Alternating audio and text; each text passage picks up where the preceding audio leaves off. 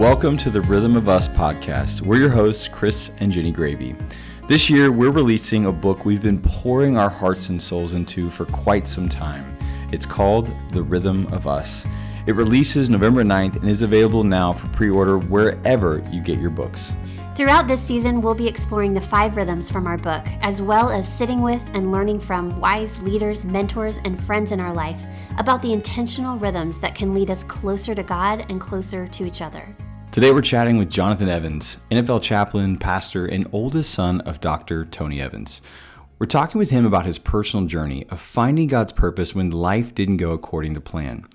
Johnathan shares the lessons he's learned firsthand about how to listen for God's direction, intentionally pursue Him, and actively step into God's calling for your life. No matter what season this finds you in or the challenges you're facing, we hope this conversation will encourage you to trust God's greater purpose at work for your good, even when it looks nothing like you planned. Here's Johnathan. All right, Johnathan, welcome to the show, man. We're glad you're here. Man, glad to be here. No place I'd rather be than with you guys. Well, I believe that and I receive it. So, all right, you've got this brand new project that you started, and we're going to jump into it here in a second. But, you've kind of got this interesting story journey. You are the son of Dr. Tony Evans, and, man, he's made a huge impact across the faith community and world for many, many years. But you got to grow up in his house underneath his leadership. And before we jump into the project, I want to talk about your story being his son and just your personal journey that led you to the project that we're going to be talking about today. Yeah, absolutely. And thank you for asking that question. I mean, my dad and my mom have been huge influences in our lives. And when I say our, it's 4 of us: Crystal, Priscilla, Anthony, and then myself. I'm the baby of the family, so I'm in the best position in the house. But we just had the opportunity to sit under such great parenting, being able to also see such a great relationship, and being also to be taught by people who have taken it seriously, just not on the stage, but also in the home. It's one thing to see it on the stage, but it's another thing to know that what's on the stage is actually in your house. And so, I got to realize as I got older, that's why they did things the way they did. It's literally straight out of the Bible. Like, they took God's word, primarily Psalm 128, and used that to govern how they did things in the home. And so one of the major things was raising us around the table. And what I mean by that is dinner was not just a time for eating, it was a time for leading. And so my dad would use dinner time, wasn't much technology, but we were missing a couple of shows that were on the tube at the time, but we would turn everything off. We would be at the table together and we would eat, and then he would pray and he'd pull out the word and he would teach us. They would teach us from their experiences.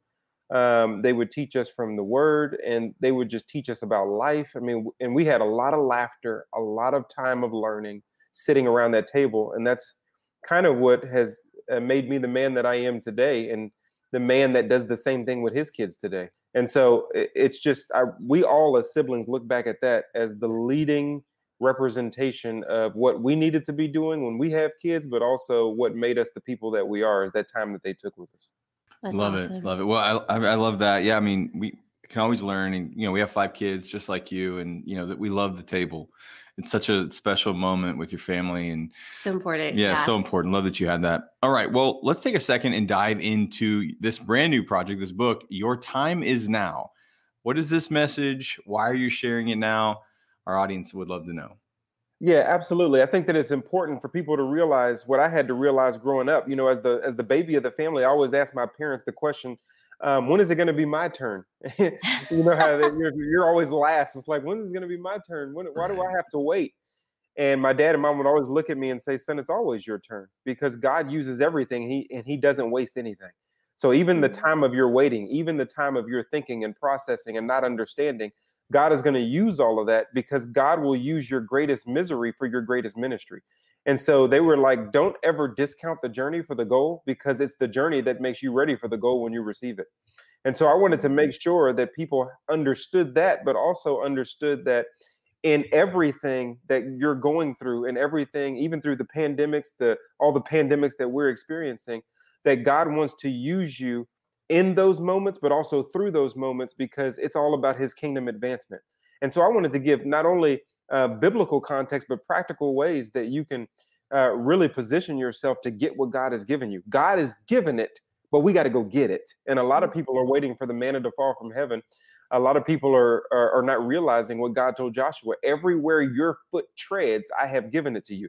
So I have given it to you, but if your foot doesn't tread on it, you're not going to get it. Okay. And so my dad always said, life is like a dollar bill. You get to have it, but you're only going to get to spend it once. So you might as well spend it well. And so I wanted to use this book as an encouragement and a catalyst for people everywhere to be able to do just that and realize their time is now. That's really good. I love that. One of the things I know that you distinguish between, and I want to make sure that we communicate to people listening, is that you're not talking about striving. Talk about the difference between taking action in a healthy way towards what God's calling you to, and that place of striving and feeling like we have to earn our worth by what we do and by how we succeed. Yeah, that's definitely a great question. Striving a lot of times comes from comparison, it doesn't come from purpose. And so a lot of people strive because they see what somebody else is doing, or they see something that they want to do that somebody else has reached a great height in doing. And then they start trying to figure out, how did that person do it to get that way? And then they start trying to build their plan based on somebody else's plan. And they get crushed within that plan because it's not the purpose and plan that God has uniquely for them. And so I call it the Instagrammers. Well, people see the Instagram photos or the videos, and they're like, oh, that's great, not realizing that people only put up the highlights. So you're only getting the highlights. You're not getting all the behind the scenes that happen before the highlight hits the timeline. And so a lot of people are striving to become something and trying to put on shoes that don't fit them. And I spent a lot of time doing this with my dad, Tony Evans, looming large over me. I was like, it's just like, there's no way I can do this. And so I spent a lot of time trying to do what he does, and I was being crushed in that comparison. And that's where I was striving. I knew I was striving because I was frustrated. And anytime you're frustrated trying to achieve a purpose, you know that you're striving because you've really stepped on God's purposes for you, because you're trying to get your own purposes for you. And a lot of times that comes through comparisons. My mom told me this. She said, what size shoe does your dad wear? And I said, he wears a 10.5. She said, well, what size shoe do you wear? I said, 13. She said, see, if you try to put on his shoes, you're going to get crushed. and so we live in a day where couples, where people just in general, where young people, they're striving to pick up somebody else's purpose, and they're wondering why it's a burden that they can't bear. And it's because it's not your own. But God gives you, when you rest in him, he gives you not only a purpose, but he gives you passion. He gives you experiences, opportunities, and abilities to fill it. And I call this the mix master of purpose. When you hit this mix master, you know that you've reached the mix master of your purpose, because not only is it not a burden, but you're passionate about it. You have experiences in the past that God is going to use with it. You have opportunities that connect with those passions and experiences. And then you have the ability to get it done. And so that's when you kind of hit your sweet spot. That's really good. I know this idea of taking action, hearing from the Lord about what he's calling you to do, and then moving forward in it. It comes easier to some than others, right? Even in our own relationship, Chris is way more of an act now, think about it later. And I'm more of like, let me pray about it one more day, But that can be such a trap, that we just wait on it, a little bit more confirmation, one more confirmation that we're asking for. So speak to that person who's sitting, who knows what they're supposed to do, but maybe fear or insecurity is keeping them from really stepping out and following the Lord's lead. Speak to that. Yeah, absolutely. Well, I think there is a time for us to wait and be patient. Patience is one of the fruits of the Spirit. So I don't want anybody to feel bad that they're waiting on the Lord, or they're being patient and they don't want to be hasty in their decision makings. I mean, why pray if prayer is not necessary? So I think that it's important. But at the same time, you don't want to have paralysis by analysis. Okay, right. So there is a kind of a balance that we want to have, that a lot of times people feel like we're waiting on God, and God is saying, no, I'm waiting on you. I've already equipped you. I've already given you the passion for it. You already have been prodded by the Spirit of God in your soul, in your heart. You've been thinking about it, weighing it out for months and years. And you even are trying to justify your way out of it, but you can't, because you can't shake it. And a lot of times that's because God is talking. His ways are not our ways. His thoughts are not our thoughts. As high as the heavens are above the earth are his ways from our ways, and his thoughts from our thoughts. And so a lot of times, God is talking not when you have that voice in your head that's telling you what you already want to hear anyway. That's your voice. That's why it sounds like you. It's really when God is uprooting you from a comfort zone and he's actually trying to get you to walk in faith, not in fear. And so fear really is me looking at what I'm called to do, not being able to shake it. I'm staring at it all the time, but I'm looking at myself to determine whether I can do it. So fear is actually another form of pride that people don't really digest that way. People think pride is I think too high of myself. No, pride can even be you think too low of yourself. Pride is you are the object that determines whether you're going to do what God says or not. So That's because good. because you're the object, you're prideful. It doesn't even matter if it's too low of yourself. Yourself needs to get out of the way so that God can move. And so pride comes before the fall, whether it's perceived as conceited or arrogant, or whether it's I can't, like Moses when he said, who am I to go to Pharaoh? Well, that's a prideful statement because God told you to go to Pharaoh. See what I mean? Yeah, And, yeah. and so we have Yeah. to be able to balance our fear and faith so that we don't stay still so long we miss out on our life. Hey guys, thanks again for listening. We'll get back to the show in a minute. But real quick, just wanted to remind you to pre-order a copy, or 2 or 3, of my parents' new book, The Rhythm of Us, from your favorite retailer. Alright, let's get back to the show.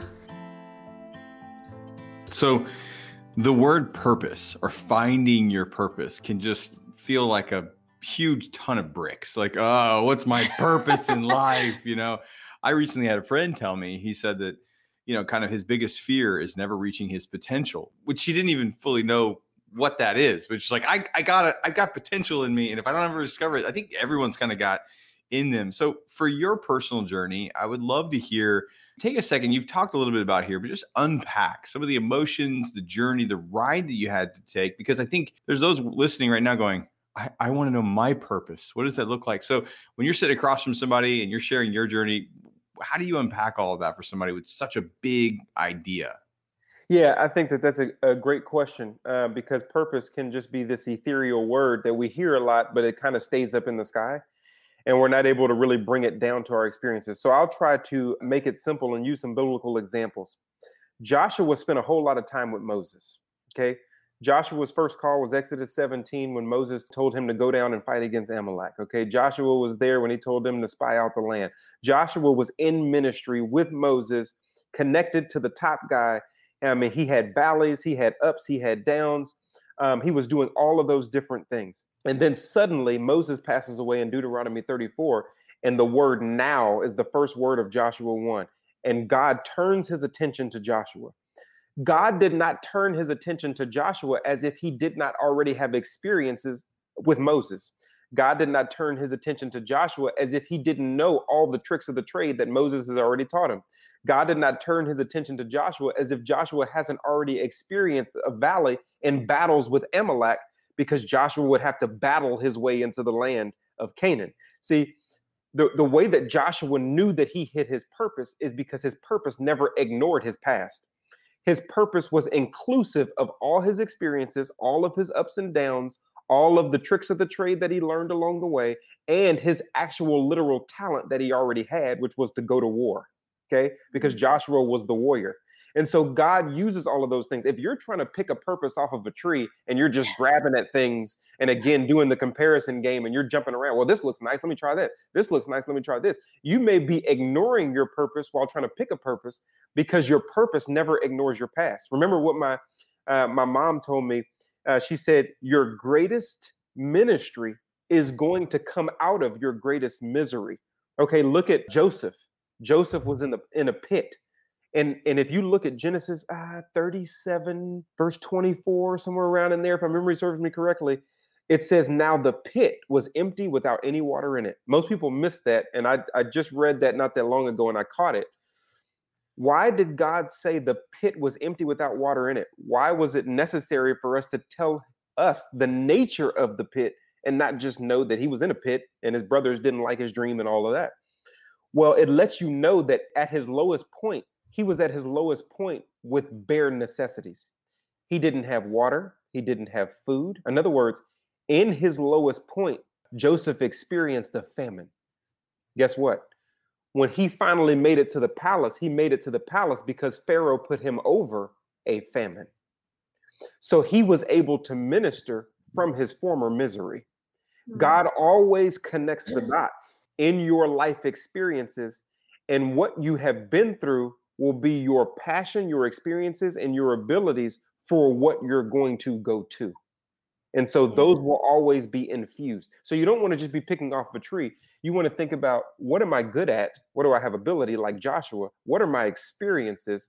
What has God used in my past? What has been my misery that I want to help somebody else through?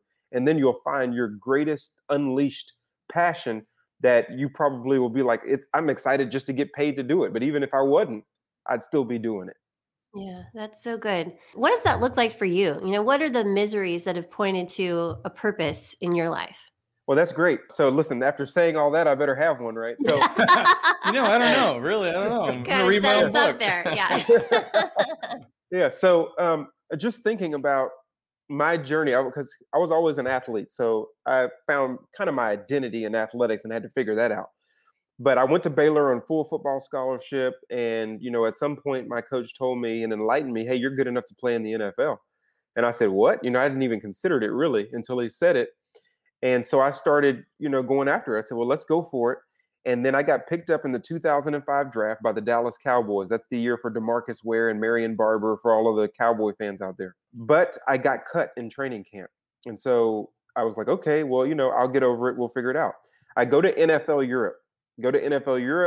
I play there. It's kind of the worst, best time of my life because it's not English speaking. I'm just kind of in this weird place. I kind of don't know what's going on, but God is growing me there. So I'm excited because I'm coming back to the San Diego Chargers. I come back to the San Diego Chargers. I think I'm going to make the team. It doesn't work out. I get cut. I go to the Tennessee Titans. I think I'm going to make the team there. I get carted off the field against the New England Patriots because I get hurt.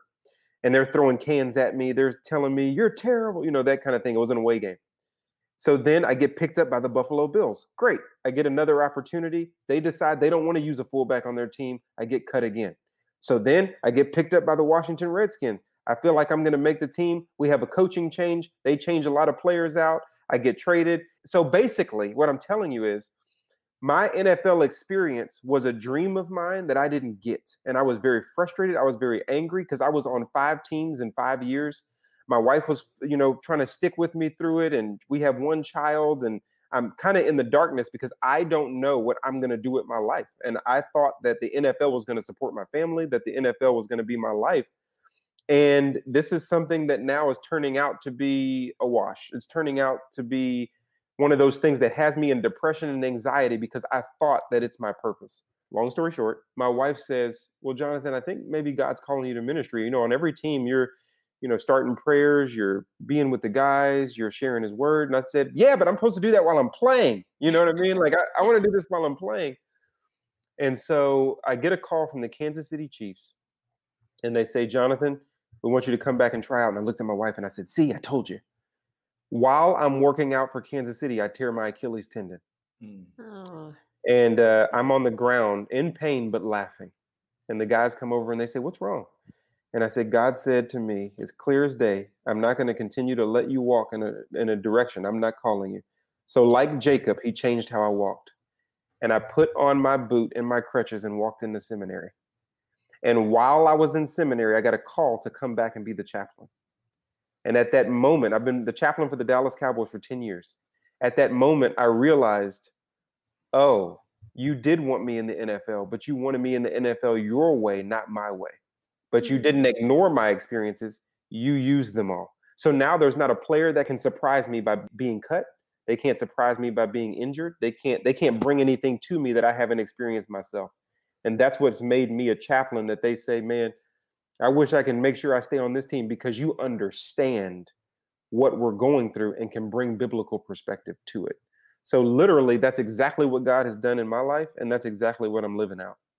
That's awesome. Yeah, I love that. Well, as you know, we spend time talking to couples, couples, spiritual growth for couples. We're really trying to help both husband and wife kind of navigate this thing called life and Jesus. And so When it comes to purpose, what does that look like? How do you process that out? Maybe for you and your wife, and for those listening here, how does each individual come to their purpose? They come together as a couple. How would you unpack that for us?